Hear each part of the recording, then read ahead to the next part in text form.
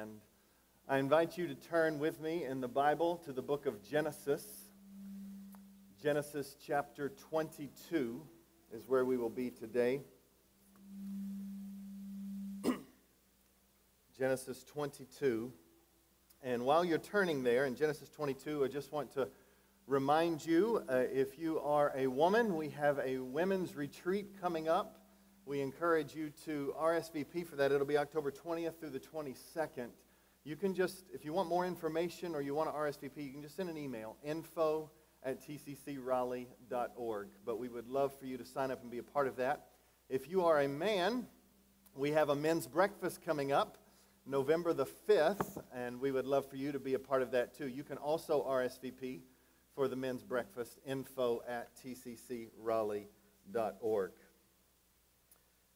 Now, Genesis 22, I'll read verses 1 to 3, and then I'll also read Hebrews 11, 17 through 19. Those will be on the screen for you. But I want to read the scriptures and pray, and we will enjoy God's word together. So let's begin. Genesis chapter 22, verses 1 to 3. After these things, God tested Abraham and said to him, "Abraham." And he said, "Here I am." And he said, "Take your son, your only son Isaac, whom you love, and go to the land of Moriah, and offer him up there as a burnt offering on one of the mountains which I shall tell you." So Abraham rose early in the morning, saddled his donkey and two of his young men with him, and his son Isaac. And he cut the wood for the burnt offering, and arose and went to the place of which God had told him. And reflecting on this story, the author of Hebrews says this, Hebrews 11, 17 through 19, "By faith, Abraham, when he was tested, offered up Isaac. And he who had received the promises was in the act of offering up his only son, of whom it was said, 'Through Isaac shall your offspring be named.' He considered that God was able even to raise him from the dead, from which, figuratively speaking, he did receive him back." Let's stop and pray. Father in heaven, we just want to right now acknowledge your presence. You are here, and we need you. We ask that you would do far more than we could ask or imagine. Soften our hearts. Give us listening ears. Give us humility to place ourselves under your word. Give us a hunger and a thirst for righteousness. And give us a longing for you above everything else. We ask, oh God, we ask that you would remove any rival from our hearts and be squarely at the center of our affections. Father, have your way in this moment. Not to us, O Lord, not to us, but to your name be the glory, because of your steadfast love and faithfulness. May this echo speak clearly to your steadfast love and faithfulness. Specifically, help us to see Jesus. We pray this in Christ's name. Amen. Amen. So we are in a series called the Pentateuch, where it all began. 15 weeks flooding through the first 5 books of the Bible. Anybody who has attempted to read the first 5 books of the Bible would say 15 weeks is woefully insufficient to tackle what we are trying to tackle. I want you to understand kind of what the main aim of this series has been. We have preached through the book of Genesis. We have preached through the book of Exodus in our tenure here at Treasuring Christ Church. But three main things that we are hoping for in running through this series. Number one is you would read your Bible like Jesus did, which is, he said, basically, I'm on every page. When you read the Old Testament, you will see Jesus, and we want to help you see Jesus when you read the Old Testament. Number two, we want you to understand the biblical storyline. God has a story that begins in the book of Genesis and runs all the way through the book of Revelation. This is God's infallible, perfect word, and we want you to understand this story that He is writing, has written for us. And also, we're hoping that in each sermon there's, this is the third thing, a thread. What sometimes fancy biblical scholars will call biblical theology. A thread that you see in the beginning of the Bible that runs all the way through the Bible, such that when you pull on it, it pulls the whole Bible together. And so now, I want you to ask why. Why? Why do I need to see Jesus? Why do I need to know the storyline? Why do I need to know what these threads are in the Scriptures? Well, I want you to know more than facts. God wants you to know more than facts. You know, the word knowing in the Scriptures is different than many times how we know things. You know, I could say, hey, did you watch that football game? Did you know they won? And you would either say yes or no. And what you mean by that is you knew the facts that this team beat this team. Whoever you were cheering for, I intentionally was vague so we could just keep plugging on and have your heart not pulled in either direction. You know the facts about a thing. I can ask you, did you know that player? And you might say, yes, I saw them catch 3 touchdown passes, or I saw them run this far. But then I would press you, and I was saying, no, not do you know about what they did, do you know them? And that's a totally different question, isn't it? Do you know them? Do you know their joys and their pains? Do you know their fears? Do you know what keeps them up at night? Do you know what they live for? Not do you know their name and their height and their weight and their title or job or their family numbers. Do you know them? And this is what the craving is in every human heart. When you say, I want to be known, you're not about people just knowing facts about you. There's a lot of people that can recite facts about you. You're talking about, I want the essence, the core of my being to be known. And this is what knowing is in the Scriptures. God is not meant to be talked about as much as He is meant to be talked to. Yes, we talk about the Lord, but He wants to be related to. He wants to be known, the essence of who He is. And so when we run through these things, we want you to know Jesus as a person, to relate to Him.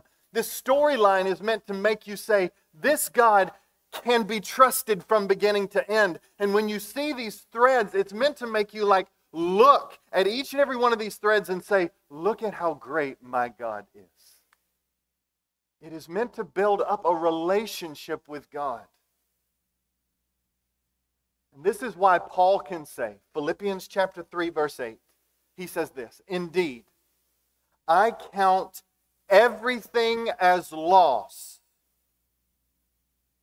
because of the surpassing value of knowing Christ Jesus my Lord. It's not just like some emotional statement of Paul's. He's genuinely saying, you take every longing of your heart, every one of them, money, relationships, possession, job, house, car and you put it on a scale and it weighs it down, Paul is saying, when you set knowing as a person relating to Jesus Christ, when you put him on the other side, he outweighs them all. There is nothing that compares to knowing intimately Christ Jesus. And this is why when David prays in Psalm 73, he says this, "Whom have I in heaven but you? And earth has nothing that I desire besides you." He's expressing, I want no rival in my heart to rival you. I want nothing to be simultaneous with you. I want nothing to be in the place of you. And so the next words are just words of honesty. My flesh and my heart may fail. It's the acknowledgement that we all have.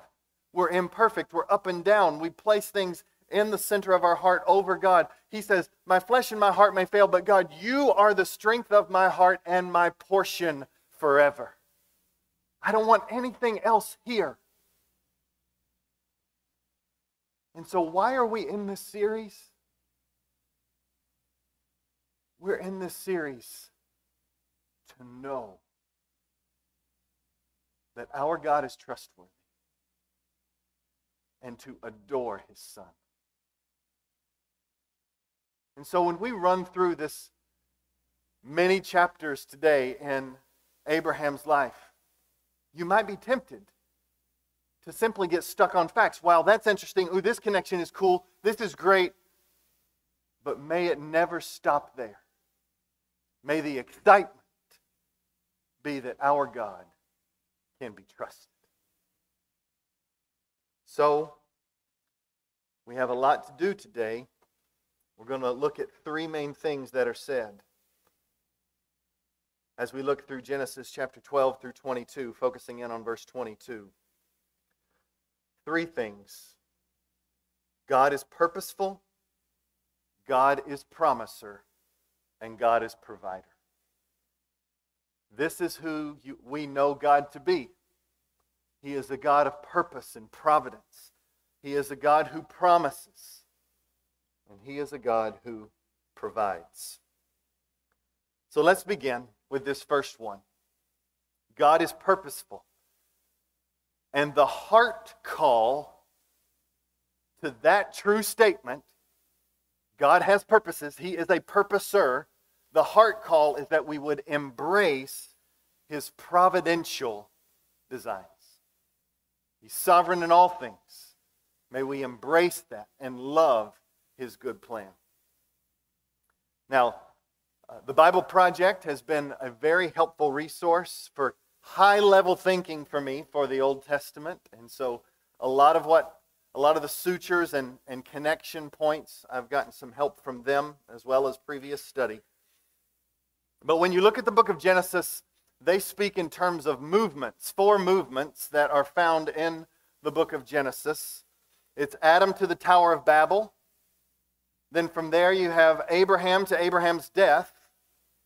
Then the third movement is seen with the subsequent generations of Isaac and Jacob.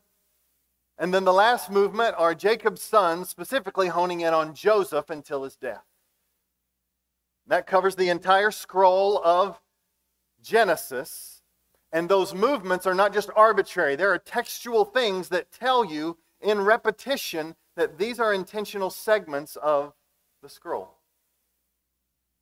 Now, we're going to spend our time in Genesis 22. Josh finished last week Genesis 12.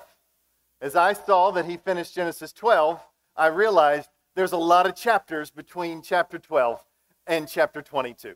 So, we are going to do like an iceberg, okay?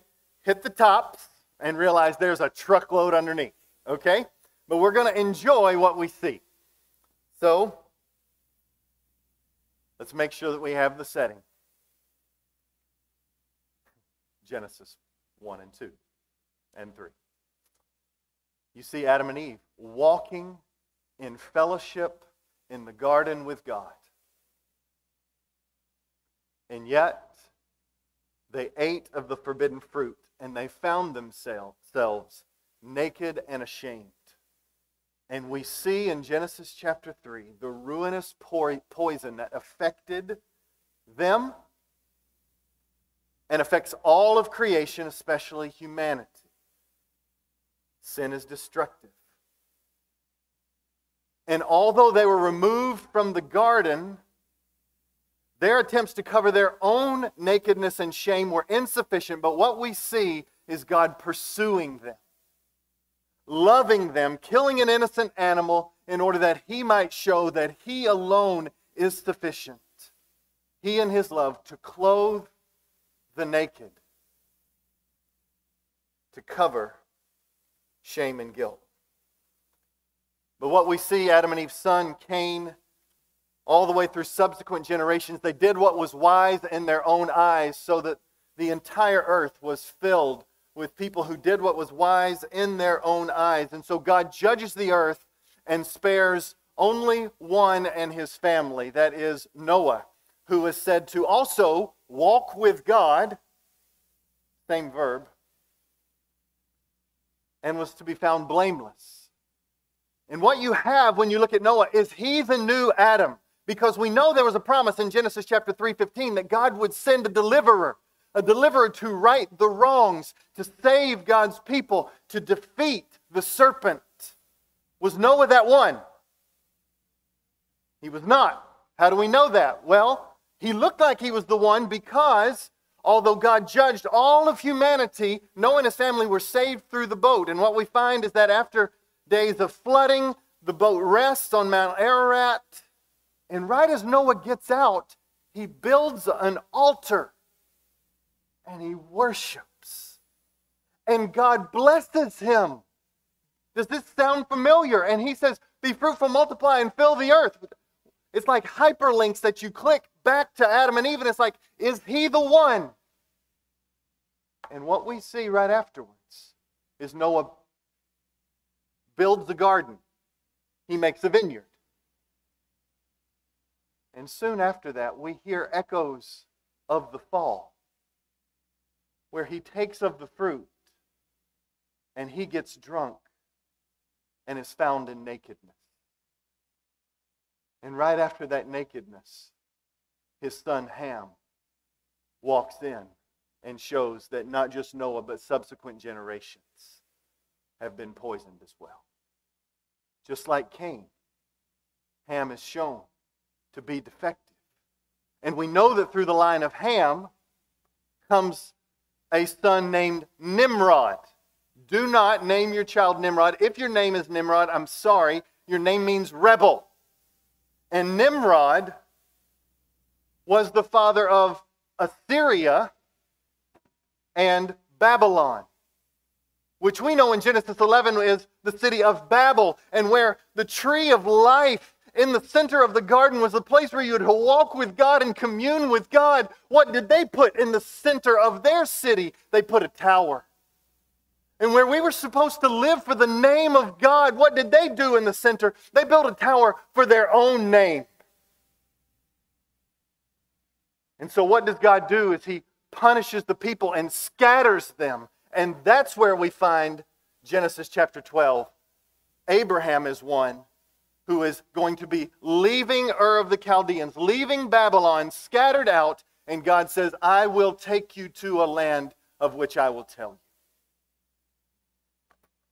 And what do we read in Genesis chapter 12? The Lord says to Abraham, go from your country and your kindred and your father's house to a land I will show you. And Abraham goes, but he takes along not just Sarah, he takes along Lot. He was supposed to leave his country and his kindred. He takes Lot, and what is associated with Lot from here forward is drama and pain and difficulty. And so Abraham, at this point he's Abram. he walks. And in Genesis 13, he's following God and he comes to a tree of Moreh. It means the tree of vision. And it's at the tree of Moreh where God visits. He shows up and appears to Abraham. And a little bit later, as some have referred, it's almost like a worship tour, he goes to Bethel, to a mountain. And there he is found worshiping the Lord. And you're wondering, is Abraham the one? We've already seen. He took Lot. And what we will see is he lies not once but twice. He tries to do what is wise in his own eyes at times, and sometimes he's faithful. He's a mixed bag, isn't he? Sounds like me and you. They came to a point where Lot's property and Abram's property were too much. Started kind of squabbling with each other. So Abram, it seems to be in an act of faith, says, Lot, choose wherever you want to go, and I'll go the other way. Lot chooses the land that looked lush, but it was what we will soon know foreshadowed Sodom and Gomorrah, the place of extreme wickedness once again. Shows that Lot is associated with pain and drama. Abram ends up at the oaks of Mamre. Moreh, Mamre, that end phrase all signifies this is a place of vision, a place where God can be seen and met with. Abraham builds an altar there. Genesis 14, what you find, that a priest named Melchizedek shows up on the scene. You want to talk about an iceberg that needs to be explored. I'm just going to say he is the priest of God Most High. Very significant in the Scriptures. But what's interesting in the story of Abraham, here again, he's still Abram. I keep slipping. He's not Abraham till 17, so keep staying with me. Abram, as another king shows up on the scene, the king of Sodom, he says, hey, give me your people and take the goods for yourself. I'll give you goods that you need. And Abram says this, I have lifted my hand to the Lord, the God Most High, possessor of heaven and earth, that I would not take a thread or a sandal strap or anything that is yours, lest you should say, I've made Abram rich. So he didn't take what the king of Sodom gave him so that Abram could be able to say, my God is the one who has provided for me. What amazing faith. What great encouragement that he did not allow his possessions to overtake his God. And then we go to Genesis chapter 15, where God makes a covenant with Abram. Abram just confesses, I have no children.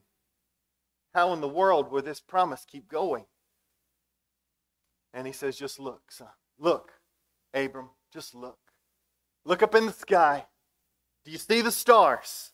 As many as those stars are will be the number of your descendants. And it says, miraculously,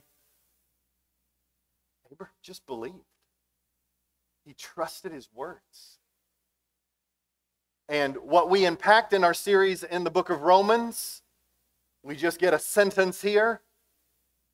And by faith, righteousness was credited to him. It was given to him. He was clothed in righteousness, that he was right before God by faith alone. What good news. Gospel good news. You are not saved by your goodness. You are saved by faith in the goodness of another. And when you trust in your great God, he credits righteousness, the righteousness of his Son, to your account. And then Abram says, well, what about the land? And he says, I will give you this land. This land I will give to you. He says, oh, how do I know that I'll get the land? And so then this amazing story. He says, okay, go out, get some animals, sacrifice them, cut them in half, don't burn them yet, put them on either side. And now this is how one way a covenant was ratified. A covenant was ratified when you would walk through and you say, may it be done to these animals May it be done to me what was done to these animals. If I break this deal, I want it to be done to me what is done to the animals. And so what you would do is you would have one pass through, the other pass through, and may it be done to us both. And we're agreeing that we're going to keep my side and he's going to keep his side, and we're in a covenant together. What God does is he says, no, I'm going to fulfill both parts. What you have is a torch passing through the night, fire regularly as a symbol in the Old Testament of the presence of God, and I would argue the coming of Jesus, and passing through those pieces to say, I will keep both sides. He's saying, God is saying, may it be done to me what has happened to these animals if this is broken in any way, shape, or form. An unconditional covenant. God says, I'm going to keep it. And you want to shout for grace because the next chapter is a train wreck. The next chapter shows Abraham and Sarah waiting for 10 years. They've been waiting for 10 years for this promised son to come. And what do? You hear echoes. If you read this chapter, you hear echoes all the way back to the garden. Link after link. They did what was wise in their own eyes. Abram listened to his wife Sarah. Over and over, connection, that they were committing the same sin as Adam and Eve. Because they didn't wait on God. Sarah said, Abram, you should go and have my servant so that we could have a child and this promise could be fulfilled through them. How many of us, tired of waiting, run ahead? Doing what is wise in our own eyes throughout the Scriptures shows a life of misery and destruction and has consequences far greater reaching than we could ever imagine.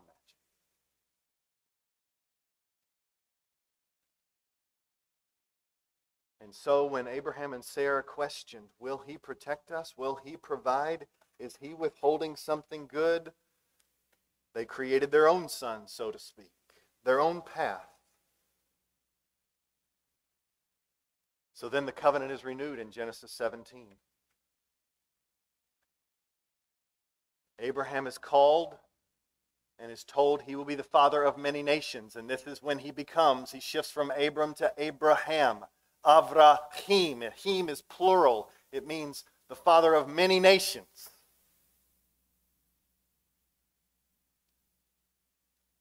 Circumcision is given as a sign. Abraham obeys and is faithful until he's not again. And he lies, trying to protect his life.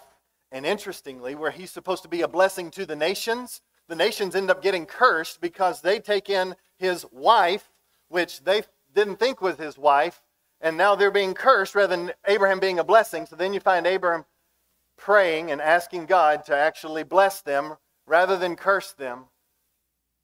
Sin is so destructive. Genesis 21, Isaac is born miraculously. The Lord visits Sarah, to one who is as good as dead, as the Scriptures talk about their age. And Hagar and Ishmael are dismissed because Sarah doesn't want them around. But God still provides for them. And so now they're left with an only son, Isaac. And we are at Genesis 22. Friends, these things are exciting to me because they show historical and literary design.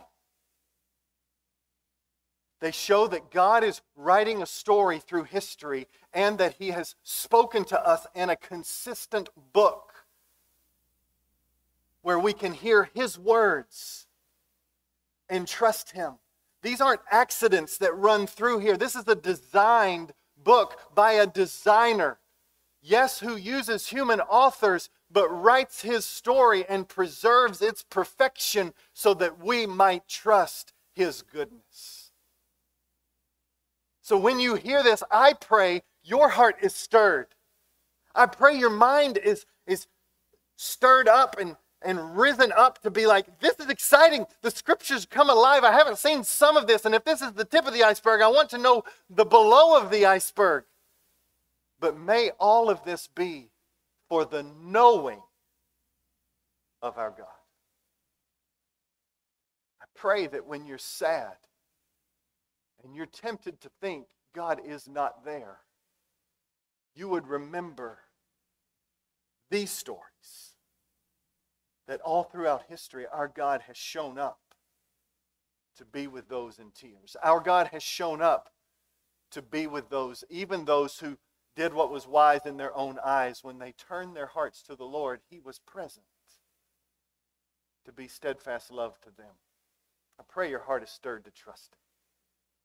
So, our God is purposeful. May we embrace His providential, that means His control over all things, His good design. But in Genesis 22, we see God as promiser, trusting Him to fulfill His promises. Look at Genesis 22, 1-3. It says this, after these things, God tested Abraham. This word for testing here, this idea, it just means placed Abraham in a situation where what was in his heart could be exposed. It would come out.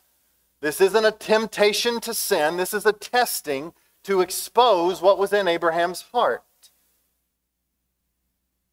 And God said to him, Abraham. And he said, here I am. And he said, take your son, your only son. This phrase 3 times in this one chapter. Your only son Isaac, whom you love. Because Ishmael was gone. Only Isaac remained. And go to the land of Moriah. Moriah is the same ending that is the land of vision. It's this place where God is saying, I'm going to meet with you there. I'm going to appear, be seen there. It's important. I'll show you in a second. And offer up your only son, offer him there as a burnt offering. Now, the burnt offering was the foundational offering of all offerings. Multiple offerings, you offered parts of an animal, and then the rest was given to the priest to take care of the priest. The burnt offering was meant to be entirely consumed. No part remaining. Now, interestingly enough, we don't fully get the burnt offering stuff until Leviticus 9. So what he's doing is he's giving us the insight into what he said to Abraham. And that is, you're going to take your only son and you will consume him. He will be burnt completely as a sacrifice.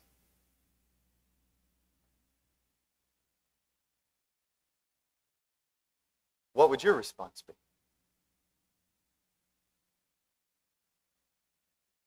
And so it says in verse 3, so Abraham rose early in the morning. You want to talk about a long night?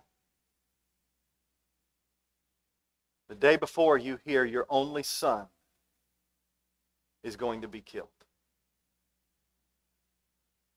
And you've got a decision to make.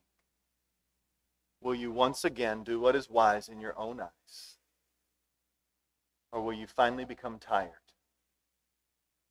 Tired of crafting your own plan and experiencing all of the consequences? Will you just trust Him? And a beautiful miracle. Abraham trusted the Lord. He rose early in the morning, saddled his donkey, took 2 of his young men with him and his son Isaac, and he cut the wood for the burnt offering, the tree, and arose and went to the place of which God had told him. We've all had these moments of testing, haven't you? Moments when the question is, who is at the center of your affections? What is at the center of your affections? Moments of decision, crisis, pain, suffering, moments of stress and fear, where God invites you to trust Him, to cling to him, to follow him, not to do what is wise in your own eyes. And we have all made mistakes and chosen our own way. But many of you who are here, in your guilt and shame, when you've hit rock bottom, you have seen that it was Jesus who caught you. It was Christ who loved you. It was him who was sufficient for your darkest moments. You have seen that you can trust Jesus over yourself. And today he invites you to come. Today he invites you, surrender who you are. I've had these moments in my life, moments of pretty significant markers of faith. I tell you, one of them was when I was dating my wife, Dana. She calls it my finding myself moment. We were dating and I told her that I needed to take a break. And I just was so uneasy in that season. And I just sensed this take a break and trust the Lord. Was she too important to me? I had a hard time doing that. I confused the mess out of her because I called her in this break and was like, hey, yeah, because we're friends. Like, I like her, you know? But God helped me in that time to see that he's better. He's better, and he's enough. I remember in college, I had already made a bargain with God at age 17. God, I'll do whatever you want me to do, but I'll never be a preacher, and I'll never be a missionary. You want to talk about wise in your own eyes? I'm an idiot. But in one summer, I'll never forget, in college, this was before the summer, in college, reading my Bible, doing the study, experiencing God, God just struck my heart. And back then, I didn't know what to do, but it was like, okay, I will be a summer missionary, and I'll just fill out this application, and God, you send me wherever you want me to go. Ended up in Oklahoma, in Lake Tenkiller. Now, I know that that's not like overseas Middle East, but for me, it was like, it was not Tennessee. And so I'm headed as a missionary to Oklahoma, whatever. So I did that for a summer, and it was there for the first time where I preached my first sermon, and I was asked to preach. Terrified. And horrible sermon. So, but God is still faithful because I enjoyed it, he stirred me, and he set my course.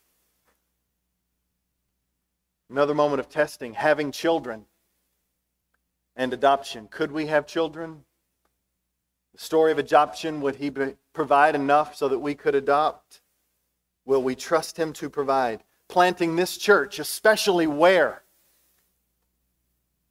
Will we trust him to guide us? What about a church building?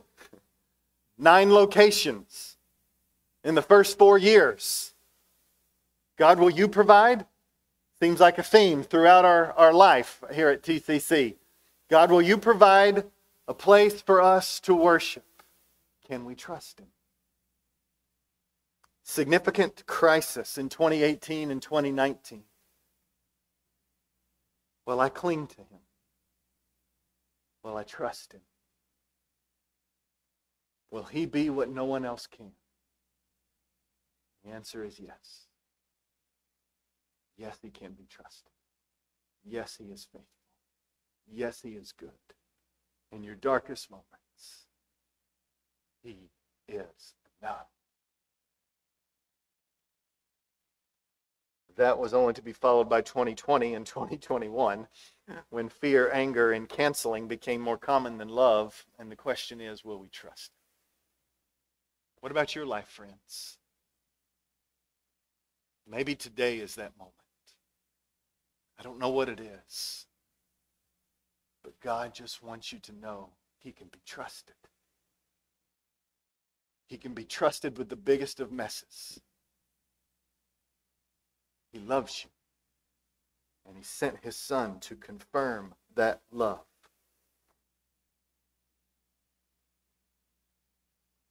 And so what we have here is a great God who is inviting Abraham to trust his goodness over what he can see and touch. You know something else that was shocking to me? Over sabbatical, the Lord taught me a ton of lessons. Some of them I anticipated a kernel of, and then he dove me deeper. But some feel like they came out of left field. And one of them was how God pressed on my heart regarding possessions. You remember Abraham, when the king of Sodom came to him and said, will you trust basically the king of Sodom to provide for you? And Abram said, no. I want only my God to be glorified, to get the glory for my provisions. Here, Abram's tested with his son. And what began to be revealed in my heart was I can place possessions, I can place people in too high of a priority in my heart.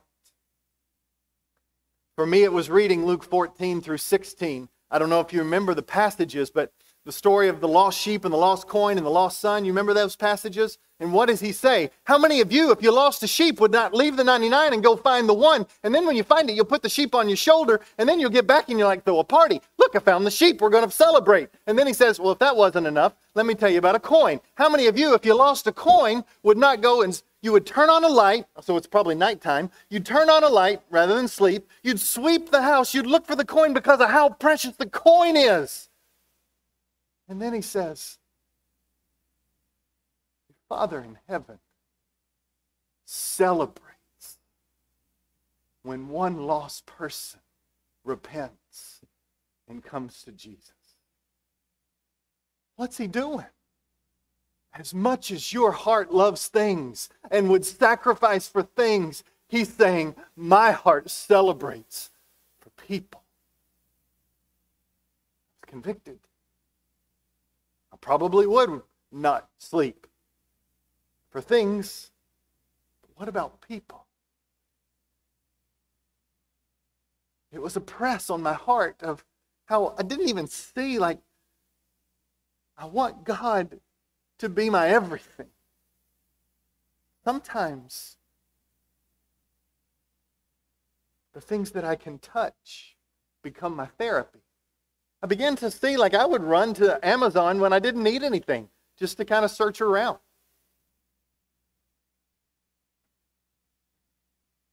I would run to it for comfort. I noticed things were my go-to. And I noticed in my frugality, which I pride myself in being frugal, those were the areas where I was overly sensitive. I was thinking, why am I so overly protective over my phone, my yard, my computer, my car, my bank account that I manage? Do you hear one common pronoun in there? Thank you. And it was destructive. Things were not outside my heart. Things were inside my heart.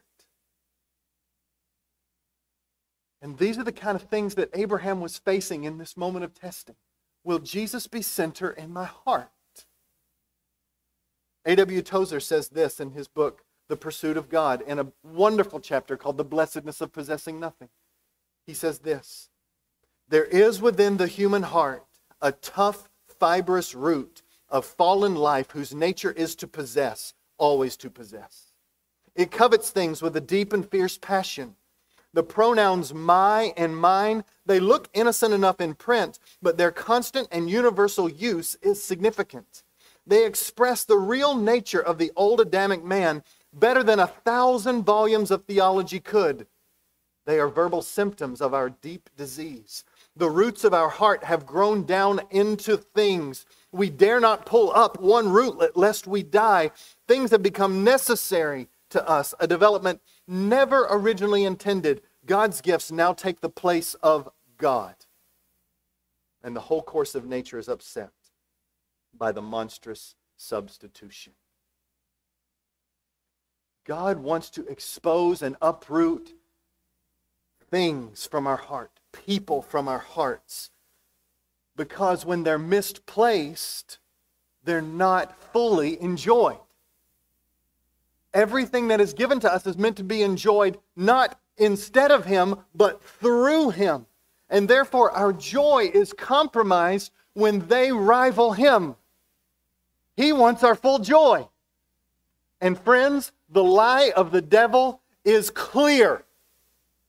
I know, when I've read the passage on Abraham sacrificing his son, would he do that? I felt the pit in my stomach and fear of, oh no, God is going to take the good things that I love because I have made them too important. What is that?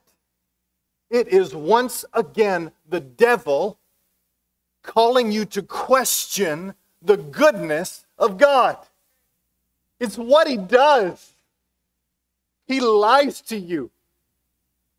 He lies to you and tells you that the best solution is not to take those rivals to him because he'll be mean or he'll withhold it from you. No, that is a lie. The best thing you could ever do is to take all rivals into the presence of the God who gave them to you in the first place so that you can celebrate the giver and fully enjoy the gift and trust Him with the outcome. If this story that we've been reading is worth anything, and it is, we know that the devil questions the goodness of God. Do not buy the lie.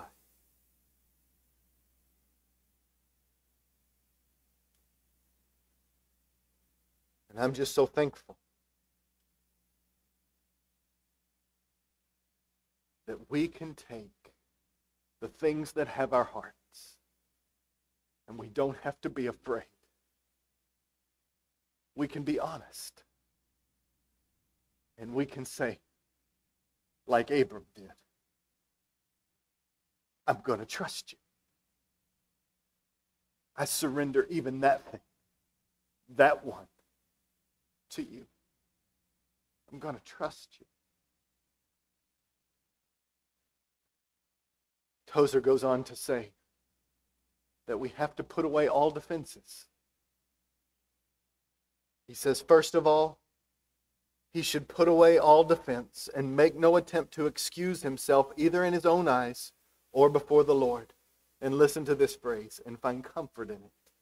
Whoever defends himself will have himself for his defense, and he will have no other. But let him come defenseless before the Lord, and he will have for his defender no less than God himself. Let the inquiring Christian trample underfoot every slippery trick of his deceitful heart and insist upon frank, honest, open relations with the Lord. Watch the Lord in His love expose and uproot. And as He puts everything in its proper place, you will experience freedom.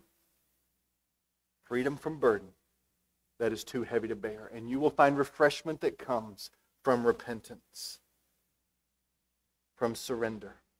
And you will watch anxiety diminish and you will watch joy fill up. Let's finish the story. What happened? We see these words.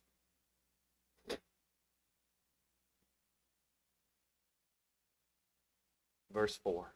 On the third day, Abraham lifted up his eyes and saw the place from afar. Then Abraham said to his young men, stay here with the donkey, and hear this phrase. This is where the author of Hebrews is interpreting his Bible. I and the boy will go over there and worship and come to you again. How does that happen? I'm going to sacrifice my son as a burnt offering, wholly consumed in the fire, but we're going to come back. He's trusting the Lord that He'll raise him from the dead. All through Hebrews is reading his Bible. Verse 6, and Abraham took the wood and the burnt offering, and he laid the wood The literal word is tree. It's the same word used for the tree in the garden. He laid the tree on his son, Isaac. And he took in his hand the fire and the knife, so they both went up together. And Isaac said to his father Abraham, "My father." And he said, "Here I am, my son." And he said, "Behold, the fire and the wood, but where is the lamb for the burnt offering?" And Abraham said, "God will see." It's the same word for Moreh and Mamre, and the mount on which they are, and the mount of Moriah. It's the God who sees, the God who shows up, the God who provides. He sees to it. He sees to His word. God will provide. We're going to meet the Lord.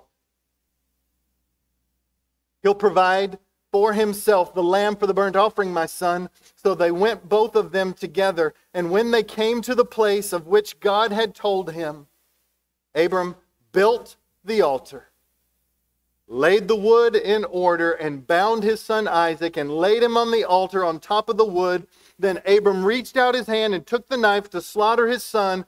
But the angel of the Lord called to him from heaven and said, "Abraham, Abraham." And he said, "Here I am." This phrase of surrender. He said, "Don't lay a hand on the boy or do anything to him, for now I know that you fear God, seeing you have not withheld your son," and there's the phrase again, "your only son, from me." And Abraham lifted up his eyes, and he looked, and behold, behind him was a ram caught in a thicket by those horns. And Abraham went and took the ram and offered it as a burnt offering instead of his son, a substitute sacrifice. So Abraham called the name of that place, "The Lord will see to it." My God is a provider. As it is said to this day, now this is a little odd, as it is said to this day, "On the mount of the Lord it shall be provided." This is somebody way in the future looking in and commenting on this story, because do you know what the mount of the Lord is here? Mount Moriah is only spoken of in one other time in Chronicles, and it is the mount upon which the temple is built in Jerusalem. You want to know Jesus as the temple, Jesus as the sacrifice? This is the space. This is the place. This is the foreshadowing that we are meant to say Jesus is that substitute sacrifice. And so what was provided was freedom from being possessed for Abraham. He was set free from being possessed by anything else. And what was provided for him was a sacrifice for Abraham's sins. I want to show you the parallels, and we are done. Look at this list. The parallels intentionally made in God's God-breathed Scripture. You see the same stories between the story of Jesus and the story of Isaac and Abraham. The father leads his son to be sacrificed. Each son is the one and only son of his father. The son is a descendant of Abraham. The father was willing to sacrifice his son. A resurrection was prophesied. Abraham said, "We'll come back to you." And Jesus said, "I'm going to rise on the third day." The son has been born with divine intervention. It says, "And the Lord came to Sarah, and she conceived and gave birth. And the Lord came to Mary." Jesus was born of a virgin. The son asked questions of the father. The son was submissive to the will of the father. The son carried the wood to the place of sacrifice. The son was bound to the wood or the tree. The sacrifices take place on a mountain. The Lord himself provided the sacrifice. The sacrifice was a substitute. The sacrifice was a demonstration of the love of God for them. Abundant blessings flow because of the sacrifice. Abundant life, which you would read about as you further go on in Genesis 22 and 23. Abraham was tested, Jesus was tested. And the Son ultimately survived the sacrifice, just as Jesus did not remain dead. Come on! Thousands of years before, he's writing a story. He's writing a story, and here's what's supposed to happen. You're not supposed to just say, wow, that's pretty cool. You're supposed to say, if he did not spare his only son, but gave him over for us all, he's going to graciously give us everything we need. It's meant to make the heart say, he can be trusted with the thing I cling the tightest to, so that my anxiety can decrease, my joy can increase, and I can know my God deeper, moment by moment by moment, abiding in his love, which was proven on Calvary. Friends, he can be trusted.